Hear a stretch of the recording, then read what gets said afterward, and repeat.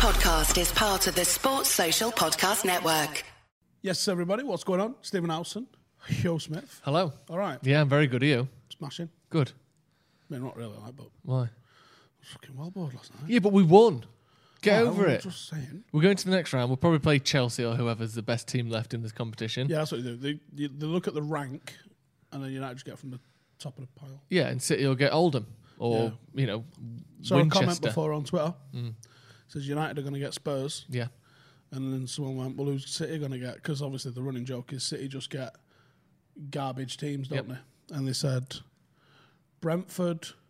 Who was it? It was Brentford. Can you remember who I said? No, someone. Brentford, Wickham or Stretford Paddock. Are you in the FA Cup? No. Well, that's the problem, isn't it? But I thought that was banter. Yeah. What were you here to talk about today, then? It's a big debate. It is, isn't it? No. Oh, well, it's a bit of a debate anyway. It's a bit of a debate. Yeah, because, last night has thrown up a few talking points on social media, in the office. I say last night, it was West Ham game and also the Everton game. Thrown up a few talking points, one of which is David De Gea or Dean Henderson, and the other of which, mostly coming from last night, is Fred or McTominay. Who should be playing? Who's better? Who should be starting? Who are we trying to build a team around? And I think it's worth having. It's worth getting people's opinions at home as well. So chat along with us, get in the comments. We'll come to some of them as we go along. Who would you like to start with out of those two options? Fred or McTominay or Henderson or De Gea? Let's go to keepers. Start with the keepers. Start at the back. Start as we mean to go on.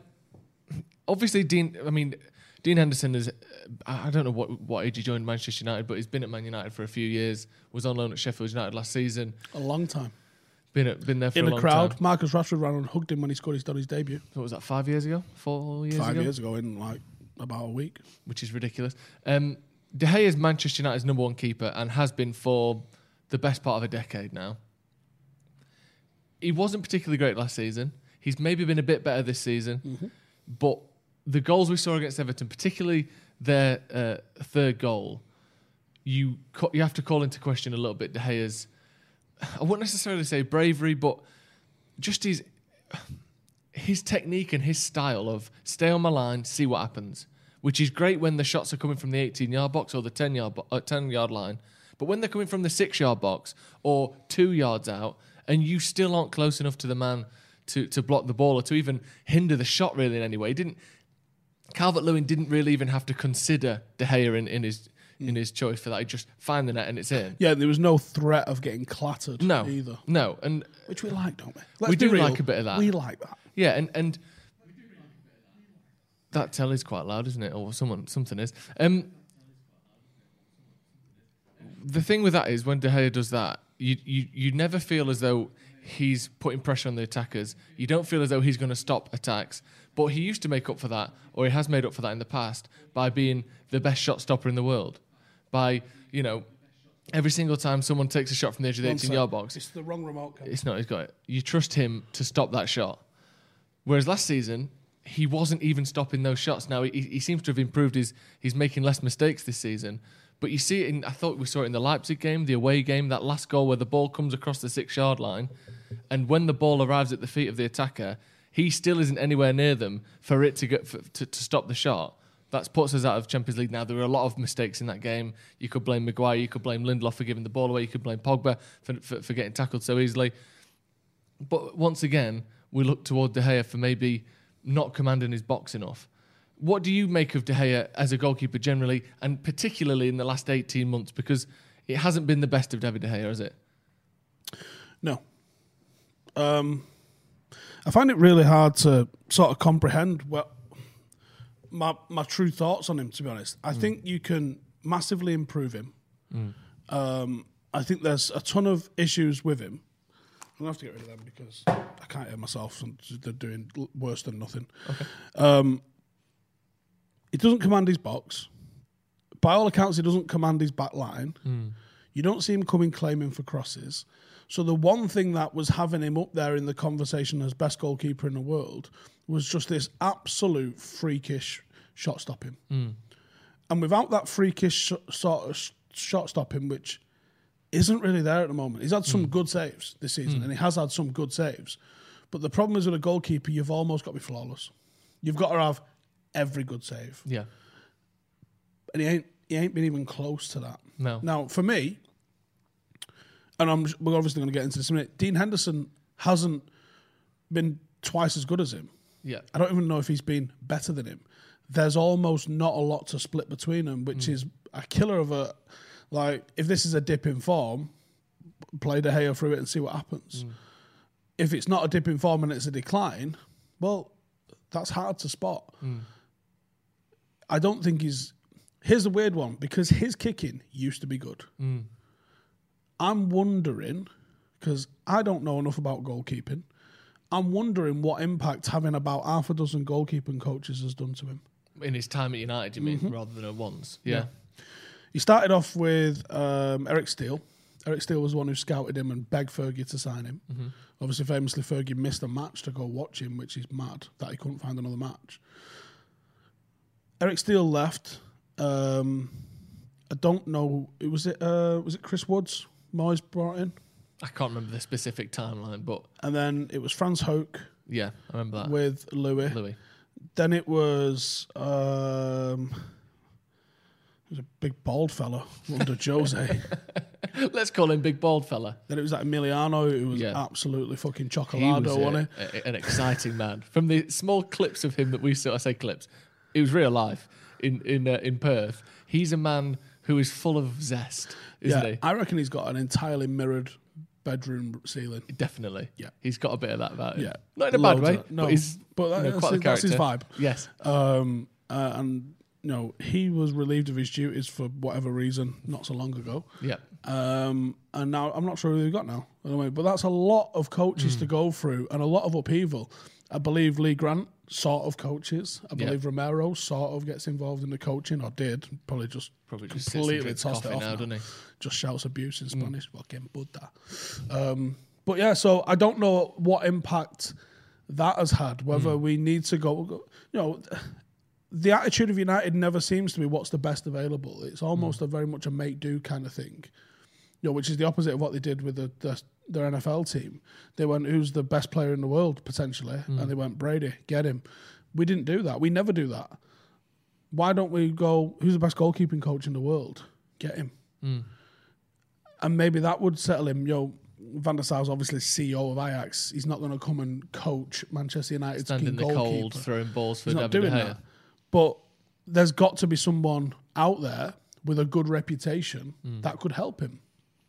He's got a very unique style. So do you need to go back to wherever he came through with Atletico and find the guy that taught him that style and almost Mr. Miyagi him back with someone who understands his style? Because if you're someone that's, apparently he's got the wrong technique, hasn't he, where he goes upper hand high when he's saving stuff rather than low hand high.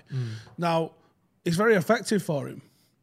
But can you imagine how frustrating it must be for him and for any sort of coach who's working with him going, you're doing it wrong. And it's like... Or a goalkeeper coach that sees that he's doing it wrong, but appreciates that it's the way he does it, and yet still has no experience in making him better at the new way he does it. Like, he doesn't say anything. He don't go, you're doing it wrong, because it's David De Gea. But he can't help him get better within his own style because, like you said, they're not used to it. Yeah, yeah, and he's weirdly good with his feet. He overuses his feet, some would say. I think we looked at one of the goals Dean Henderson conceded and went, De Gea probably stops that. Because it's obviously he's got certain characteristics about him as a goalkeeper that others don't have.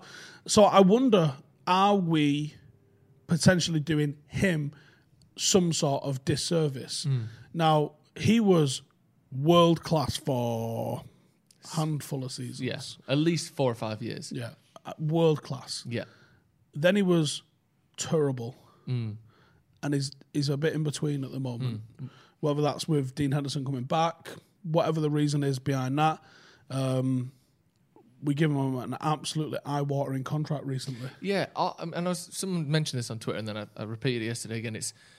This isn't confirmed at all, because generally speaking, no contracts for footballers are confirmed and certain.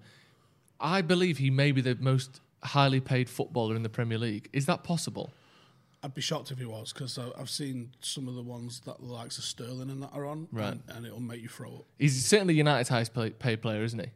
or he was when he signed the contract. And I think it was only Sanchez who was paid more than him. Yeah, I think that's accurate. Right, I've got a few stats anyway, so we'll get into some stats and look at it based around that. Now, what I've done for the goalkeepers, I've gone for last season's stats because Henderson has only played 3 league games this season. It's not really a good enough sample size. So De Gea has potentially got a little bit better than this season, but these are the last full seasons for both of them, so judge them on this. Henderson, 36 appearances, 13 clean sheets. De Gea, 38 appearances, 13 clean sheets. So the same number of clean sheets. 97 saves to 96, very similar. 16 punches and 16 high claims for Henderson. Only 9 and 9 for De Gea. So that goes sort of towards the coming out through bodies and clearing the ball. It's across the two. Yeah. It's twice as much. Yeah. Yeah, and 11 catches for De Gea, slightly more than Henderson. 7 catches, probably because some of that is punching and clearing the ball out. Here's another one. 3 sweeper clearances for De Gea, 8 for Henderson. Yeah. So coming out, again, it's Huge all about difference. commanding the box, all about bailing out the defence, being willing to address the ball when you aren't having to save the ball. He clearly stands out in those areas, certainly last season anyway. And I think we can see that. Errors leading to goals. As we know, De Gea didn't have the best season. It was 3. Only 1 for Henderson. And here's back to your point before about his distribution. Henderson, 934 passes. De Gea, 786, which there's a discrepancy there, but not too much. Mm-hmm. Henderson passes per game, so doesn't take into account the overall number. 26 for Henderson, 20 for De Gea. And accurate long balls is 265 for Henderson, only 96, less than half, almost a third, even though he's played roughly the same amount of games, just 96 for De Gea. So the long balls that you talked about, controlling his box with punches and with his feet, Henderson seems as though he stands out and statistically does stand out. What do you think of those two? Let's. It's boiling it down a little bit too much. I appreciate that, and people can change, and people can adapt to new systems. But of those two profiles of a goalkeeper that we see there, one's better with their hands, one's better at coming out and dealing with things. And the other is, and Henderson's better with his feet. Well, if you there. look at that, what do you think we need more at United? Even the errors leading to goal, that's enough of a stat on its own to make you consider something. It's 3 times as many. If I give you a car that was 3 times more reliable or less reliable, you'd have some things to say, wouldn't you? I think if you was judging them on that alone, there's no case. There is no case whatsoever. The problem comes, Dean Henderson has, and probably more likely his agent, has to be knocking on the door going, where's my go? When do I get a go? When do I get a go? I'm going to have to go if you don't give me a go. There's only so long you can stall him without ruining him and hold him back without ruining him before the club has to make a decision on De Gea. And whether or not people want to admit that there's politics in football, they are, and they pick the team. There's sometimes. Politics in Greggs and in Coupland's and in the local market stall and in there's politics everywhere. So once there's 350, 370 grand a week's worth of assets on the table, you think there's not politics. It's massive and it controls a lot of football. Because even if Ollie could go to Glazers and Woodward and go, right, Dino's my man. And they go, cool, what are we going to do with the guy that's the highest paid player in the club then? Yeah. And you go, get rid of him, and you go, cool, to who? You get fucked because the club will not be willing to just write that off because that's a lot of cash. Yeah. And you can't, we're not Manchester City, we can't just write off wastes like that. So they might have gone to him and gone, cool, you need to play him so we can sell him. Yeah. Because also, as we saw with Sanchez, at some point, a player's wage actually is money taken off their overall fee if they're being paid too much. Like with Sanchez, we're like, just get rid of him, fucking do whatever. Go. And I wouldn't say we're at that stage with De Gea is much more valuable, is a better player in his position than Sanchez was at United. But he's on so much money that who's going to buy him for that? So you've just shown me them stats, right? Yeah. What's Henderson on? 120 a week, which is a third of what De Gea's on. Right. So if you're coming to Manchester United as, give me a club, Legia Warsaw, well played. Okay. Right? So if you're coming to Manchester United, Yeah. you're in the market for an expensive keeper here, Yeah. right? Who you going with? Henderson. Yeah. He's younger. He's obviously got more seasons left in He's him. on a third as He's on much a third of cash. money, and it'll probably cost you less anyway because he's less experienced. Yeah. So who are we going to trick into buying David De Gea off us? I don't know. And also, that's the thing, isn't it? Like, one of these goalkeepers, like you said, at some point, one of them will kind of die on the vine if they don't get played for 2 seasons. So, in terms of getting rid of one of them, which we will have to do at some point, it is much easier to get rid of Henderson, whether that be on a loan or on a permanent, because, you know, someone's got to pay De Gea either equal to or more than what he's on now, because players don't go convince him down. to take a pay. Well, yeah, very Not rare. happening. No. Not happening. We've got a super chat from Peter Kelly. He said, when crosses came in, Hendo comes out and catches it, even where even a free where he came out and caught it on the edge of the box, maybe even a few, I think it maybe means there, where he came out and caught it on the edge of the box that De Gea wouldn't do. It kills attacks when goalkeepers come out to claim crosses. He did one last night where he was on basically the penalty spot, coming out between defenders. The defenders had no attackers on him, but still he doesn't leave it for Maguire to head it out or Lindelof to head it out. Even though they're free, he's still the one who controls it, and that is about controlling the box, isn't it? And there's one with the Wan-Bissaka one where Wan-Bissaka went to pass it back to him or went to clear it and sliced it straight up in the air. But he was the only one alert to it. I'm pretty sure Henderson was screaming at him for that as well, because you see him coming out with it, like, it looks like he shouted. Obviously, we don't know. It looked like he was shouting, and Wan-Bissaka still sliced it up in the air, but he looked like he was fuming at that. Didn't Interestingly on that, Wan-Bissaka's done that, oofed it up in the air. Maguire just looks confused. Lindelof kind of points at it a little bit. Wan-Bissaka looks equally as confused as Maguire does, and Henderson's the only one who goes, oh shit, and runs back to his line. I like him, I rate him, and I think what's difficult to assess is the quality of chances United concede versus the quality of chance that Sheffield United conceded with him in it. But when you look at the fall-off they've had this season, and he's one of the only discernible factors that you can put your finger on. Yeah, well, United had, I believe, the most clean sheets of any team in Europe last season, and Dean Henderson had the same number in the league as De Gea. So they were sensational defensively. That was what they didn't score many goals, but their defensive base, which isn't just the goalkeeper, but obviously a good goalkeeper plays a big part, was a huge part of why they did so well. Most of that defence is still there. Yeah, and they've got Ramsdale. Yeah. Harry with a super chat says, bin De Gea off now, Henderson in, board of David. That's a bit aggressive, I think. A little bit aggressive. But it does seem as though it's the opinion a lot of people stand up have. for yourself. Do it. Time to fucking sling it. I don't agree with you necessarily, but...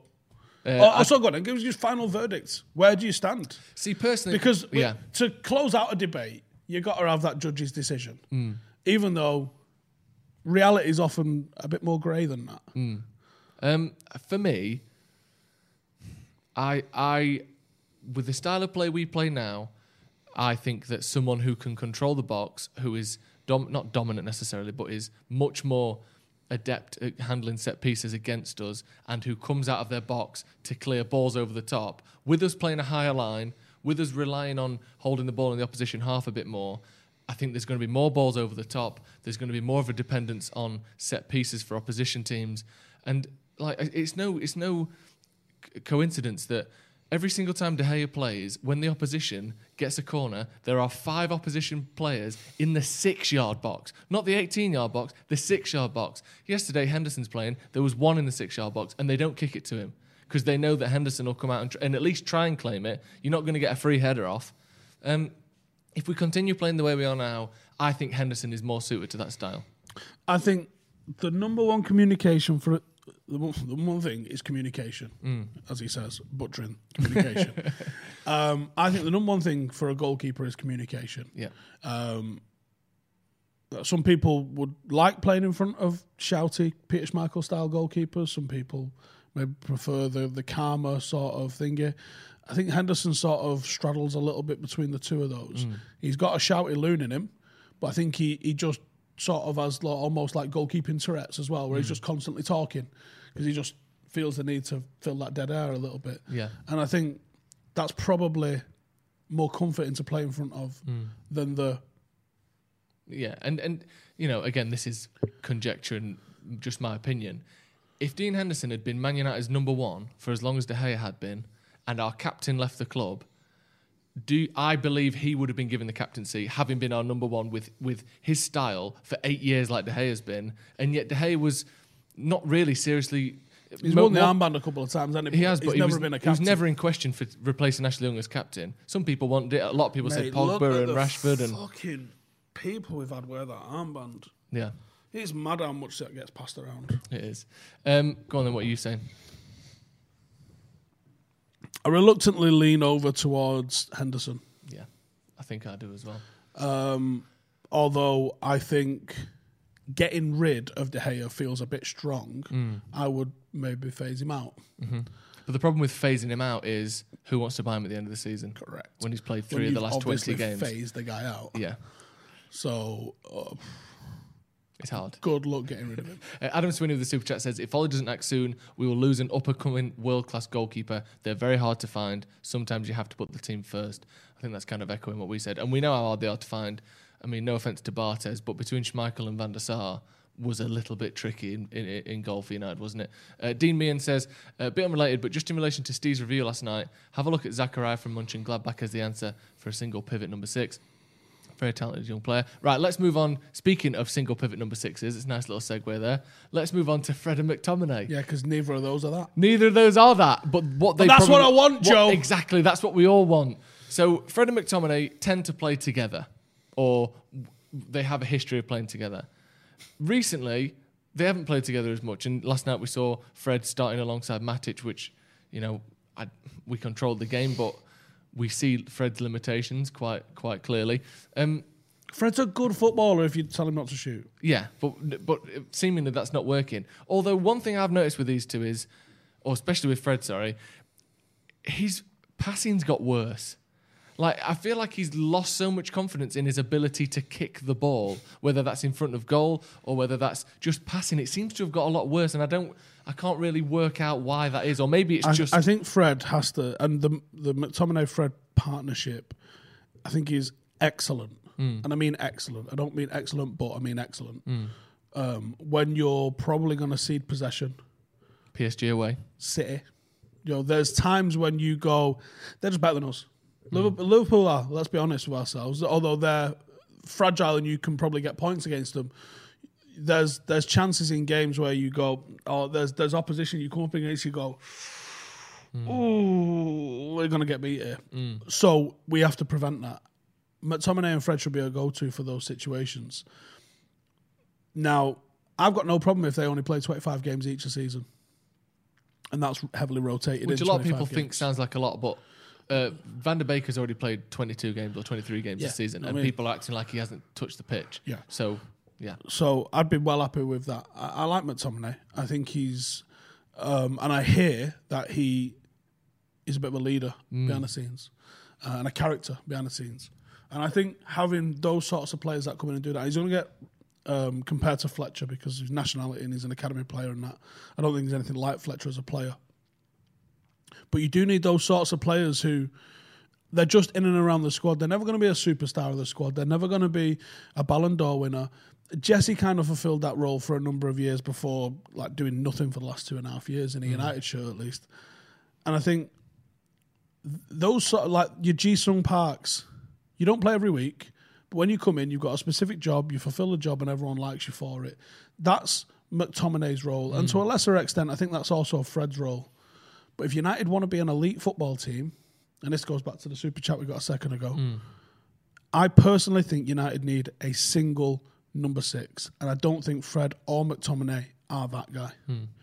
Well, let's have a look at a couple of the stats from both of them then, because at the moment, we are either playing one or the other or both in pretty much every game. So there has to be a question, when Paul Pogba's back fit, Matic obviously played next to Fred yesterday. Here's a few stats. Offensively and defensively, there's way more stats you could look at. There's pass percentages, all that sort of thing. But these are just in terms of goals and tackles. So Fred has made 17 appearances, McTominay 20. Fred with 15 total shots to McTominay's 12, so 3 more. Fred has scored no goals, no assists as well. McTominay has scored 4 goals. Now, Fred's expected goals, which you're a big fan of, I'm not such a big fan of, but just for the sake of argument in terms of the types of shots that they both take, where you think, well, McTominay gets in better positions. Well, Fred's expected goals over those 15 shots is 0.86 cumulatively, and McTominay's is 0.81, and yet he's got 4 goals off the back of it. So it's not about what chances they get, and let alone the fact that McTominay makes those chances for himself anyway with his runs. But McTominay is clearly a better finisher. We all see that. He's very good from outside the box. And sorry, just before we go on, and the tackles. McTominay 47 tackles with a 45% success rate. McTominay substantially less with 32 tackles, but a similar success rate of 44%. So Fred is a bigger tackler. We kind of know that. McTominay does a bit more going forward. We kind of know that. I personally think McTominay would work better next to a number 6 than Fred would, because Fred offers so little going forward, certainly in terms of goals and chances created. But that's a very limited sample size. It is very of stats. limited, yeah. And there's these intangibles. People want to focus on 1v1s, dribble past, the pass completions, this, that, and the other. But there's so much more. When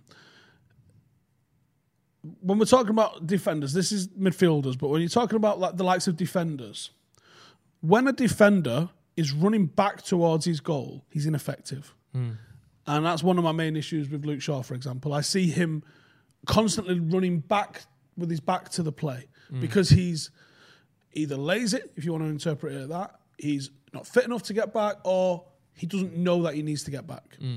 When a defence is set, such as what we came up against last night, it's fucking hard. Basically, when they're looking at 9 you, men on the edge of the 18-yard box, wasn't there? But the reason that it's hard is because they're looking at you and they can see you and they can see that run there and they can see that run there. When he turns round, you don't have a clue what's going on. No.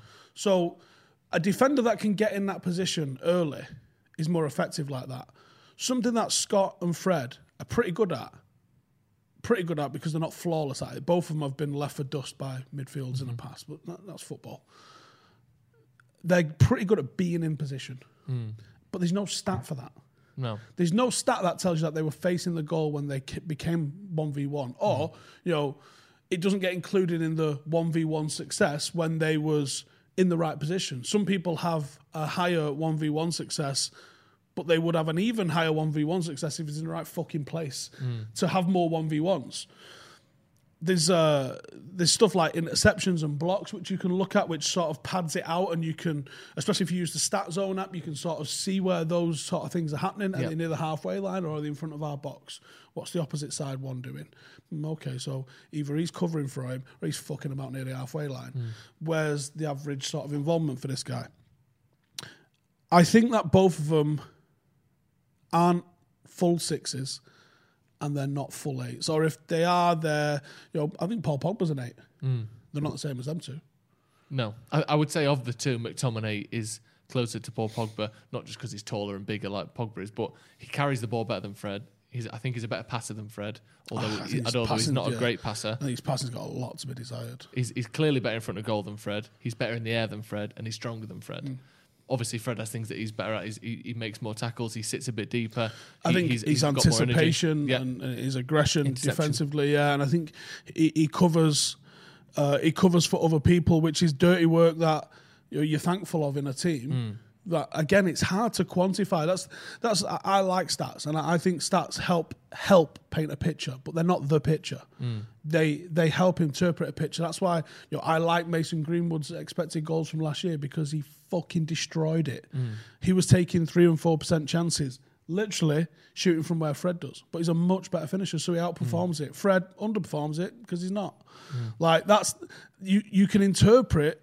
People go, well, the expected goals isn't exactly perfect, therefore it's a load of bollocks. It's not the case. Good players will outperform it, poor players will underperform it. It's literally a measurement of tens of thousands of goals taken from every single coordinate on the football pitch, with and without defenders in front of them, and etc. And I think it's also headed and shot as well with a foot, and it gives you a very rough, I would say probability. But it's not necessarily a probability because it's not forward facing. It's reactive, so it's like what percentage of those chances go in. Therefore, you can expect when you shoot from here, if you shoot it from here 100 times, 3 go in. And Andres Pereira shot from those places and didn't score. Or scored 1 and then carried on. Yeah. That can be almost a curse, can't it? Someone getting 1 long-range goal early on. That's the problem, is that they're spectacular. They're spectacular, they're memorable, they get replayed, and they go, I'm fucking doing that. But the place that you're supposed to shoot from is inside the width of the 6-yard box and inside the box. Shoot from there, score some goals. Yeah. We've got a super chat from Harry. He said, McTominay and Fred have never lost a league game together. I don't believe that. surely last season at least we lost a game with them two in there. We lost about 12 games last year. I'll reserve judgment, and I hope that's the trait. I hope that's true. I personally would love that to be true. I can't believe it. Maybe this season. Yeah. Never. But certainly... Never's a long way. Never is a long way. People in the comments saying McTominay is goals, assists, tackles, passes. You get it all. Do you think McTominay offers a bit more than Fred? Whether it's, as you know, great quality in all those areas, a bit more versatile, which is maybe why he's a bit more of a number 8. I think he catches the eye more. His goals, obviously, he don't score shit goals. He scores bangers. Yeah. But I think he's had some very good defensive performances at Chelsea a couple of years ago against Conte. Stands out as a brilliant defensive performance. I think kind of went under the radar a little bit, but he did a brilliant job doubling up against Eden Hazard. I think. I think they both offer different things. I think Fred does a lot more of the dirty work that you just sort of don't notice, and I think he's constantly shuttling and being available for people. And again, putting yourself off the ball runs are fucking mega important. Yeah. And there's no stat for him. No. Like, how many times did you move off the ball? I mean, obviously, when you do the sort of distances Cavani's doing, who someone needs to check his piss for starters. Yeah. Because that's bananas, the sort of movement. The number of short sprints he does and Wild. spaces make. Like the one the other day, it wasn't him, it was Rashford, but it was for a Cavani goal, where Rashford and Shaw are on the corner of the box. This was against Southampton. And Rashford takes a run into the 18-yard box and then cuts into the 6-yard box. And it just drags everyone off of Shaw. Fred passed it to Shaw, who's got no one near him, and he can just chip it onto Cavani's head. But what made that goal was Rashford's run, which took the defenders away. Off-the-ball runs are not... Yeah. They're not as respected in football as they are in other sports. Like in rugby, in basketball, in things like that. They're so respected. Obviously, American football. But like in football, they're kind of seen as like, didn't score, did you? Do you know who was really good at creating space with off-the-ball runs for other people? Ronaldo. Lukaku. Weirdly good because he was such a fucking unit. You go, oh, mark him. Lingard's good at that as well. Yeah. Makes a lot of runs. Juan Martinez. Not as tracked. No, because people you look at him quite and go, respect him as much. Don't bother. Juan Martinez says Scott had good forward passes in the last game. He's getting better. You're not a big fan of his passing, are you? No. Is that because you're comparing it to Pogba, or is that just because you think he's not up to scratch? There's levels to the game, and when someone tells me he's a good passer, I think of Pogba's, Carrick's, and Scholes. I go, no. He's not don't even put Scholes in that question because he's no, another level I just think. that. But even Wayne Rooney, people used to go, "Oh, Rooney's a good passer." No, he does the same in his head. So that's the Scholes. Scholes did this. No, Scholes didn't take 14 seconds to land at someone's foot. It took 2. Yeah, like there's levels to it, and I think Scott does things a little bit mechanically, which might, on the surface of things, sort of get a similar result. But I think there's a slickness lacking. I think he doesn't break the lines enough. I think he makes the easy pass, the obvious pass, rather than I didn't see that one. Like when you look at Paul Scholes, sometimes you go, how the fuck has he seen... how has he known he's free? The one I think of with that is, do you remember the Carrick one to Hernandez against Chelsea in the FA Cup? Where he's just stood on the centre circle and just chips it straight over the defence onto Hernandez who puts it in. You think, where did that pass even come from? I don't think we've got anyone in the squad except Pogba maybe who can play that. Lindelof's made a couple of them this season where they're sort of over and behind and Rashford's running onto him. But again, our midfielders they take that. A minute to get there. Yeah. Not quite, but no, they take a portion of time to get there. Yeah. I've seen Scholes do stuff where he's going... give and go, give and go, give and go, give and go. And then he's allowed one. I used to love the Paul Scholes, let it run across your body. Yeah. And then he's hit it, but he shot it. He's hit it that hard, he shot it. The outside of his foot, and it's just spun into the path of someone on a wing. And you're like, you was facing this way the entire time. No one saw you check your shoulder, and you just turned and just first time, bosh. And you think, there's a speed and a quality and an intensity to the elite level passers that the likes of McTominay and Steven Gerrard aren't quite at. Yeah. Ross Murphy with the super chat says, maybe you can move Van der Beek to the number 6. He played there at Ajax, or by Ruben Neves. Maybe free up Fred. Fred might up his game with competition for places. Interesting thing here, and you might know this because you're quite into Ruben Neves, aren't you? Do you know how old Ruben Neves is? Anywhere between 21 and 30. 23. Wow. How young is that? All right, Joe. What? How is he that young? Ruben Neves seems like he's been at Wolves for 5 years, and I thought he was 22 when they got him. I think he has been there for 5 years. I thought he was like 27, 28. He's 23. All right, Joe. What? When they was on the other day, Was it in here? It might have been Maybe. upstairs. And I went, why has no one bought him yet? Why is he still at Wolves? He's so good. Was it Arsenal who were playing? It probably was. And I was like, how's he still here? Yeah, I like Neves. Yeah. I see a lot of Carrick in him. Yeah. And this is the thing, right? A lot of people go, oh, you need a... NDD changed the game. Kante probably changed the game a little bit before him. People go, I need a fucking destroyer. I need someone that's just going to be energy and tackles and raw. You don't need that. No. You don't need that. Well, United have had very few of them in the last 20 years, and we've, other than recently, won a fair amount in that time. Michael Carrick, 2 free slide tackles in his career, potentially. You need someone that's got intelligent positioning, who can get the ball and advance it forward.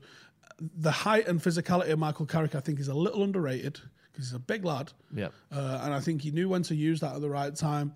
And you need someone who can take the ball under pressure, move it side to side, move it forward. And I think Ruben Neves could be that guy. He's a little on the small side or short side. And he's particularly slow. Yeah. Like he's sort of... Yeah, Carrick weren't fast. No. But you're playing with Vidic and Rio. They made up for it in terms of pace. Aditya Guatam says Scholes' pass for the O'Shea goal versus Arsenal. Was that the 4-2 game? I don't know. I think that's the Keno, I'll see you out there game. Oh, is it?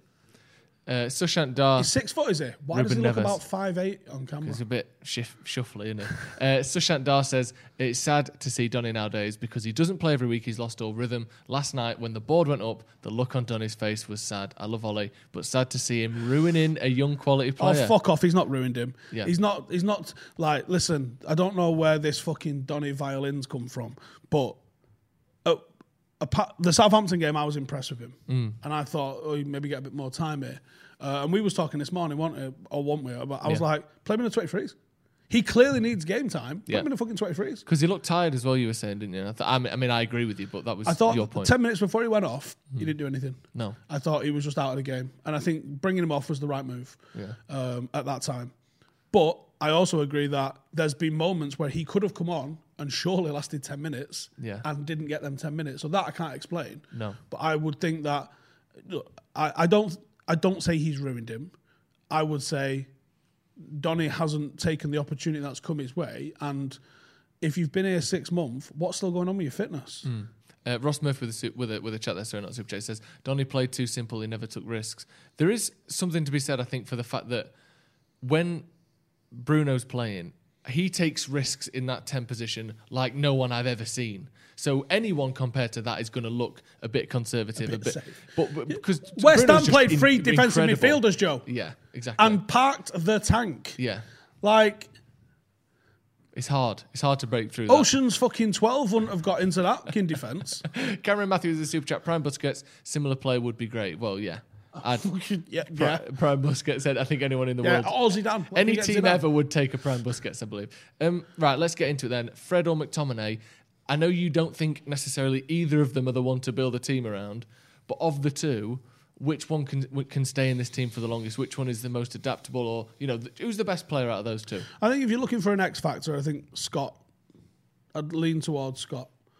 The goals, he scores important goals. Let's just have. I think he scored 2 FA Cup round-winning goals. Let's just call the that. one against Everton was an important goal, even though it didn't lead to a win. To go 3-2 up against Everton when they'd come from 2-0 down is an important goal, however you want to look at it. Yeah, I would say the X factor, the fact that I'm hearing he's a leader, and I'm hearing a lot of positive things about what he's like with the rest of the squad and stuff like that. So for those X factor intangibles, I mean, although the goals are pretty tangible, measurable. Yes, very tangible.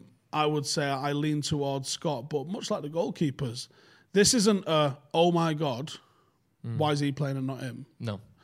Like left back is. But yeah. Salad for breakfast says Fred is 27, 28 and McTominay is 24. And to that point, part of what I would say about McTominay... I'm only half joking about the left back thing. ...is I think in the 3 years or so that he's been in the team, 2 really proper seasons, he has improved a hell of a lot. A lot of his game has improved. I think He's got like a record-breaking 5K time as well. It's like, was it like 13 minutes or something ridiculous? McTominay was a Kenyan fucking surname. Yeah, it's ridiculous. But his positioning has improved. His passing has improved a bit. His offensive runs and timing of landing at the ball has clearly improved. The fact that he's got 6 goals this season, that has improved. I think his leadership and his position in the squad, he has forged himself a higher and higher position every single few months. It seems as though he's more respected and players like him, and like you said, he seems to have a sort of a leadership to him. I really like Scott McTominay. I think he is limited and he wouldn't be my main guy in that midfield, but I think of the two, I think he just does offer a little bit more. Although at the moment, with the current squad we have, we do need Fred in there as well. Peter Kelly says Fred or Scott for me depends on the position. Against the big physical side, Scott, and against the smaller sides in terms of height play, Fred. It's interesting though, because I'm not that West Ham aren't a small side by any means, but it wasn't Scott's height that made the difference yesterday. It was the fact that he likes to play the ball a bit further up the pitch and his willingness to get forward and quality when he does so. So whilst I agree that he is clearly physically better, taller, stronger, that sort of thing, he does also have that kind of bringing the ball out advantage over Fred as well, I think. We've got another super chat, Miles Van Eaton. You see bits from Donny van der Beek that show something playing keep-ups on the touchline, but his reluctance to be daring makes him look much more average than he is. Again, I think a lot of that is just you're playing in Bruno's position, try and do what Bruno does, and I think there are so few people that can do that. And against a team that's not going to entertain giving you any space in the slightest. Yeah. I think you've got to be sympathetic to who he played against. But like I said, go let him play in the 23s. One, it's shit. Yeah. Two, you'll probably get lots of time on the ball. Three, we'll find out where your fitness is. And he's 23. Yeah. So it's not like you're asking him to play under fours. No. Do you know what I mean? Yeah, you're not asking 39-year-old Ryan Giggs to go play for the 23s, are you? No, and you said, didn't you? You think it's a little bit demeaning for someone to be playing. I don't think it is. It's viewed as that way, though, isn't it? It is, and it shouldn't be. No. Louis van Gaal was like, what? Yeah, fucking who gives a fuck? You're in the team. Yeah. He did it to Rojo. I remember he did it to Memphis. Mm-hmm.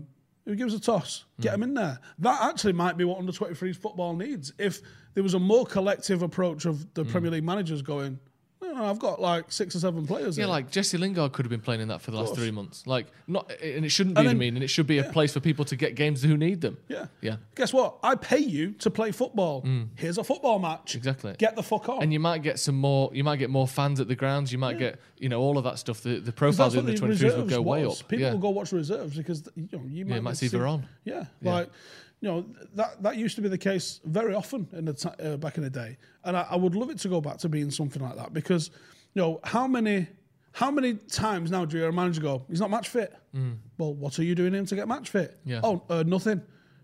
Okay. Just go on a treadmill at home for a bit. Salad for Breakfast says Man United prove football is 80% a psychological game. I think it is. I mean, it's not because every game's quite psychological, though, isn't it? It's not 80%, though, is it? No. It's probably 10, 20%, maybe the opposite of that. Because I think I'd struggle. 80%. Mentality's fucking bang on, though. Is it, though? Is it? Right, let us know. I'll fucking launch you. Let us know my ankles ain't going to survive. In the comments who you think out of De Gea and Henderson, Fred and McTominay, or whether we need both in the squad or both in the team in the case of Fred and McTominay. Let us know your thoughts on both. Thank you very much for joining us, Dee. Thank you very much for joining us at home. And we've got all the reaction to the game against West Ham yesterday. Make sure you check all that out. And we're building up towards West Brom. It's the week of the Wests, Steve. What do you think to that? The week of the Wests. Let's have some ribs. Right. We'll see you in a bit. Sports Social Podcast Network.